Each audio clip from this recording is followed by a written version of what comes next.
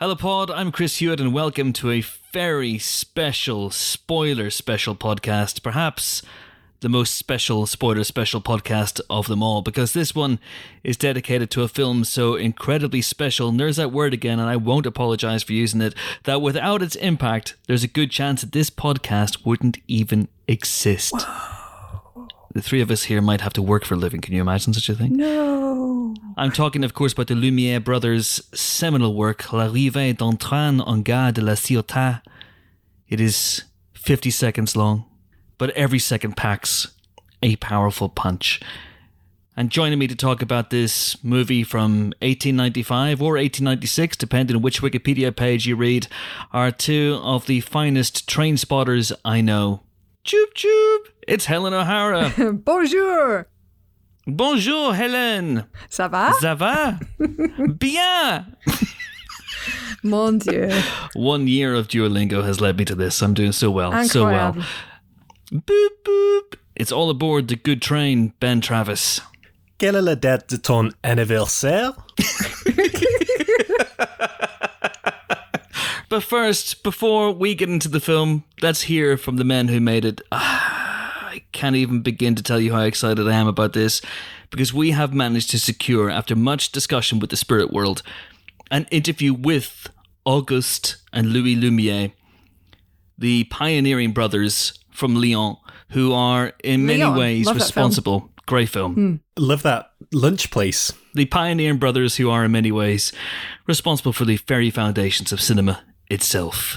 And this, a movie in which a train arrives at a station, is as good as cinema gets. And let me tell you folks, I was delighted to have a quick chat with the two brothers from Lyon. Enjoy. I am delighted to be joined on the Empire podcast by the directors of L'arrivée d'un train en gare de la Ciotat, Auguste and Louis Lumiere. Welcome both. Thank you. Thank you. First of all, please pardon my French pronunciation. I'm currently learning French via Duolingo, and I've still got a long way to go. If you will, my train hasn't even reached the station, or, as you guys say, la gare. C'est très drôle. What? That is very funny. D'accord. I know you don't have long before you return to the spirit world, so I'll get right into it. We are ready for your questions. Fire away. Hang on a second.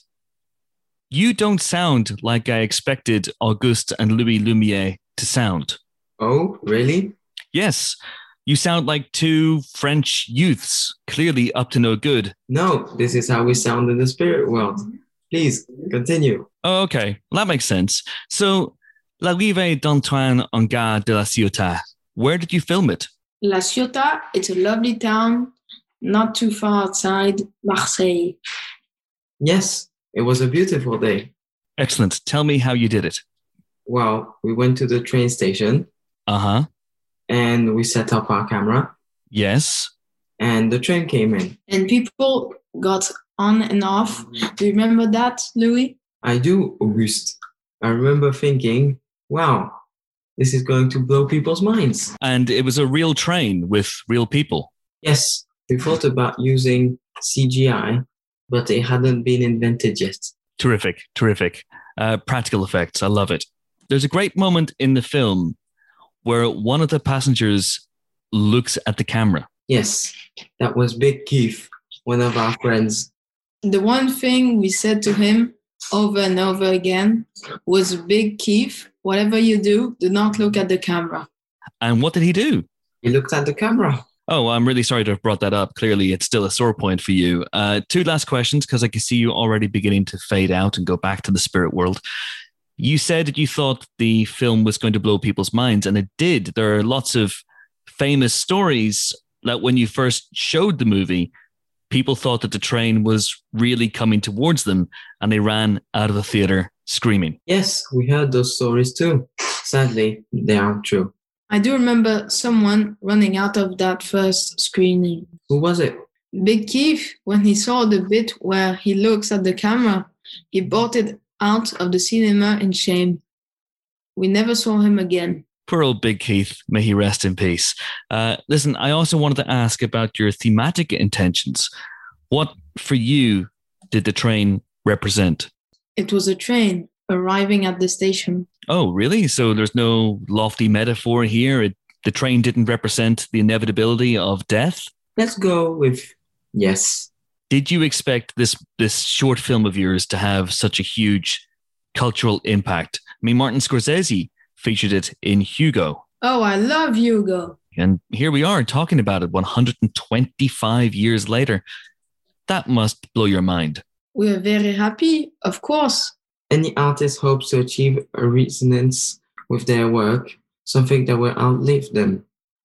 And for us, the most important part of our film's legacy is that it was a clear influence on Tony Scott's Unstoppable.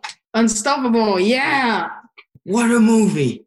Denzel, Chris Pine, Rosario Dawson. A runaway train. Boom, bang, 5 stars. Well, okay, that was an unexpected recommendation, boys. But on that note, that's it. I've got to let you go back to the spirit world. You're fading away to nothingness. Thank you so much for joining us, Auguste Lumiere and Louis Lumiere. Bye, Uncle Chris. Bye, boys. Well, there you go, folks. That is Auguste and Louis Lumiere. And now it is time to talk about L'arrivée d'Antoine en gare de la Ciotat. It's hard to really put into words the visceral impact that this movie made on me. We saw it probably 125 years or so after it first screened in France. So I didn't quite have the reaction that the people did when they saw it for the first time. You know, those stories of people getting up and running for the exits and screaming in terror because they thought that the train was coming towards them.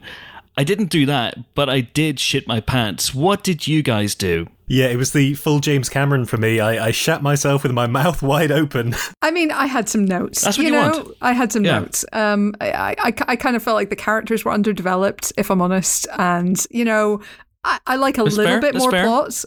Even in my documentaries, I do. And I mean, I understand why they went back and remade this because it really doesn't pass the Bechdel test. And so the following year, their sort of their remake, which has that woman in the fancy plaid coat. For me, that's the superior version. That is my train arriving in the station. Political correctness gone mad. The original was fine as it was, and then they just go and crowbar a woman into it to tick a box. She didn't have to be crowbarred in. She was getting onto the train. Do you know what I mean? She got on the train, totally what a Mary Sue. Like everybody can just get on the train. Come on. Like, you're just jealous of her fabulous cape, and frankly, you should be. Cape. Hang on, this is a superhero thing. Okay, I'm all on board. I'm totally on board now. The remake is much better. And I'd say one of the few instances in which the remake is superior to the original. That's fair. It's the Evil Dead 2, basically. Even though it's not a remake, let's not have that discussion. But, it's the kind of... Let's not do that. Yeah, but it's, in the same way that Evil Dead 2 hits many of the same notes, I would say that Train Arriving in the Station at the Gare de la Ciotat 2 hits many of the same notes as the original, but with a little bit more sharpness of image and that fabulous outfit. Yes, I believe that's also called Le Bougalou de l'Électrique. Is that correct? I believe so. Yeah, and I thought the second one had like a better sense of humour to it as well. Obviously, the original plays it really straight, but then the second one sort of dials down a bit of the nastiness, but has a lot of laughs in there too. Like when there's people trying to get off the train, but then there's people trying to get on the train. I mean, lols are plenty. It's like they haven't even listened to the announcement on the platform. Do you know what I mean? This is pretty basic stuff, guys. Let people off the train first. Come on. But I think guys, what we should maybe do is refresh our memory of the film. Let's do it right now. So, so it's happening. It's very, very exciting. So we begin with a wide shot, and they have the confidence to hold the shot. Very David Lean, isn't it? That's bold. Yeah. Very David Lean. Yeah. And of course, the black and white colours are very reminiscent of Eraserhead as well, and an Elephant Man. So a bit of David Lynch in there as well. A bit of Lean, bit of Lynch. Very exciting. And the train comes in, and then they just have the confidence once again to hold, just to wait. And then the people get on the train. People get off the train. People get off the train. Sorry, first, I've got it wrong. Yep. I'm even watching it right now. They get off the train first. Then we see a guy look at the camera. That's Big Keith, as the Lumiere Brothers said. They never saw Big Keith again, and he was found dead in a swamp many years later. Very, very sad. But and then it ends, and the boldness of the Lumiere Brothers' vision still to this day bowls me over. I mean, look, it's all right there in the title, isn't it? That is the station at La Ciotat, which of course, as we all know, is near Marseille. That is a train that is arriving at the station. Like, they have delivered exactly what they promised. This is no messing about. Boom, done. And in some ways, it's really brave that obviously you don't see the train leave. It just says that it leaves you hanging. But at the same time, they never promised more than that. They didn't say it's train arriving at La Ciotat and then leaving La Ciotat. Yeah. They left themselves open for a sequel. And then for over 100 years, 125 years, they've kept us hanging. That's amazing. Such, I could say, such boldness in their vision. Louis was the cinematographer, wasn't he? And, the pressure must really have been on him to nail that shot. And what did Auguste do? He directed and produced. He said, "Big Keith, don't look in the camera." And then Big Keith turned around and looked. I mean, look, it's as I discussed in my book, Women versus Hollywood, The Fall and Rise of Women in Film, the roles weren't entirely codified at that point. So you could be essentially all things to all men. You were a jack of all trades if you were a filmmaker. Jill. Or Jill. Exactly. There were women. Why aren't we talking, about Alice Guy Blaché here? Here we are harping on about the Lumiere Brothers again. But it's an interesting, because it wasn't codified. Anybody could do anything. All you needed was that confidence, that camera, and that vision of a train arriving. Where do you rank them in terms of the great train movies? I'm thinking mainly Unstoppable and The Taking of Pelham 1, 2, 3, the remake. I mean, it's better than Unstoppable because did the train stop in Unstoppable? I can't remember that actually did deliver on that promise of the title, whereas Arrival of a Train at La Ciotat does live up to its title, Yeah, it absolutely does. And where do you rank them in terms of the great cinematic brothers? I would have to say... sandwiched between the Coens and the Russos. That's exactly what I was going to say. Yeah, but beneath the Sprouse brothers who made Aliens vs. Predator Requiem. It's certainly a position that a person apparently could take, I guess. Wow. This has fewer aliens and predators in it than I would usually like. Yeah, I guess. I mean, look, I do... Look, this was a great film. I do feel like it's a bit disappointing that we're talking so much about the arrival of a train and not, people leaving the Lumiere factory, which is, it's a bit more like it's a bit capitalist of us, isn't it? Like, we're not focusing on the common working man. We're going straight for the big spectacle of the train. Yeah, because people back in the day, they wouldn't have known what a train was. They wouldn't have been able to afford a train. They would have thought it was some sort of metal dinosaur. So they would have been... So this was their Godzilla versus Kong? Yeah, essentially that. So when you see them get onto the train, they're actually trying to get inside it to rip out its heart. That's what they're trying to do, trying to slay the metal beast. I have some questions about your teacher of history, Chris, but okay, let's move on. Let's talk about a couple of things. Let's talk about the thematic intent. So Auguste and Louis, in the exclusive interview I did with them, they said, to them, it's basically just a train pulling into a station. It doesn't signify anything, but I think maybe they're keeping their cards close to their chest in the old afterlife there. What do you think it signifies, this train? That's very Coen Brothers, isn't it? Oh, there's no deeper meaning here. This is just what is the hat? Yeah, it's just a hat. What does the hat mean? Oh. It's never just a hat in the Coen Brothers world, and it's never just a train arriving at the La Ciotat station. I think the train is the onrush of Thomas Edison's work and his company, and the pressure that the Lumiere brothers felt to stay ahead of him and really get to sort of exhibition first. They were all working on cameras, they were all working on moving images, but they were the ones to project first. And I think that's the pressure that they felt really from the steam rising in the engine. For me, it's just the general encroach of modernity and the hustle and bustle and the excitement that that's going to bring with it to this new dawn, this new age, the dawn of cinema. I actually think it's really interesting that they left Big Keith in, because not only is this constructing our idea of the cinematic language, but it's already skipping to the point of deconstructing it by breaking that fourth wall, by bringing us, the viewer, in, practically inviting us to get on the train with them. Mm-hmm. Yes, like an early Deadpool. Is the way I think of it in many, many ways. Yeah, pretty much. Yeah. For me, the train itself symbolizes the arrival of a new art form. And I think the Lumiere brothers, they knew what they had. They knew they were sitting on gold. And they knew that it would create this new art form that would become ultimately a business of show as well. And they knew that at about 123 years or so after they recorded this, maybe 124, that another pair of brothers from Cleveland, Joe and Anthony Russo would make what was then the biggest film of all time, in Avengers Endgame. So I see this with its train arriving at the last minute and people unexpectedly getting off the train to assist others. I see this in many ways as a forerunner of the portal scene. We should talk Avengers about portals. Endgame. That's a great point. We should talk about portals. Yeah. So whenever you first saw Avengers Endgame, what are your memories of the portal scene? They are positive, aren't they? I mean, yeah, it's just a tremendous feat. Just the way it's staged, the way it's blocked.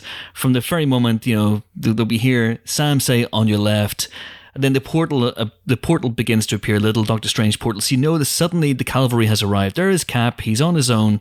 He's been vanquished by Thanos. Tony's unconscious. Thor's unconscious. Along comes suddenly. Here comes Sam Wilson. And the emotional impact of T'Challa and Okoye and Shuri arriving, and she's got these blasters on her wrist, and you go, where did they get those? From there, it just builds and builds and builds and builds. And it was like someone had reached into my head and taken childhood images that I thought of as a kid and just thrown them onto the screen. But here's my question. Yeah. The portals look cool. I love the spinny, sparky things and everything. But wouldn't it have been better if they all arrived by train? I think that Avengers Endgame is as close to a perfect movie as you could possibly get, apart from all its flaws. But Helen, I think you've hit on something. If Steve had heard "on your left" and then looked around and a choo-choo large train was going choo-choo, yeah, and there was Sam Wilson, at the wheel of the train. Yep. Amazing. I mean, Thanos would have shit himself because he's never seen a train before. He would have thought it was going to hit him, Never seen a train. And I think it's really interesting comparing these two because, as you say, in the Lumiere Brothers film, you've got these sort of doorway-type portals opening and people emerging through them. I think if they had been able to capture sound at that point, you probably would have heard somebody say, "À ta gauche." C'est ça. Absolument. Incroyable. À ta gauche. But it's funny because this actually does remind me more of Infinity War than Endgame, like I said, because it brings the train to the station and then it just leaves you there and you don't quite know how that's going to be resolved, where the train's going, how certain people are going to get back on the train. It leaves you in that state of limbo, kind of like Infinity War did. And instead of making us wait a year, they've made us wait 125. Like, that's ballsy as hell. I mean, yeah. The Russo brothers, they didn't do that. Do you know what I mean? They could never. Yeah. Or the Coens, to be fair, this is not something that modern brothers do. So, props to the Lumiere brothers. They did do some stuff right. Yeah. Although even the if Strauss brothers could. Of course, the Strauss brothers could. I mean, look, they thought that cinema was an invention without a future. They sold their cameras to Georges Méliès. I guess they didn't see the value in this themselves, maybe hypercritical of their own work. But I'm glad that it survived for us to enjoy anytime we have a spare 50 seconds. On that note, that is it for this very, very special April 1st spoiler special podcast for L'arrivée d'un train en gare de la Ciotat. It's been really, really wonderful just laying the track of cinematic history with you guys today. But until we meet again, until that auspicious occasion, until then, it is goodbye from someone who has done clearly more research than me. DIS Ciotat, Helen O'Hara. Toodaloo. It is goodbye from No Ticket, Ben Travis. Bon anniversaire. Thank you so much to Auguste and Louis Lumiere, who may or may not bear a uncanny resemblance to Louis and Jack Sulaco. And it is goodbye from me, Terry Gare. Gare. I really need to put more time in on Duolingo. Anyway, that's enough from me. I'm off to build a shrine to Big Keith. We hardly need ye. Thanks for listening. See you next time. April Fool!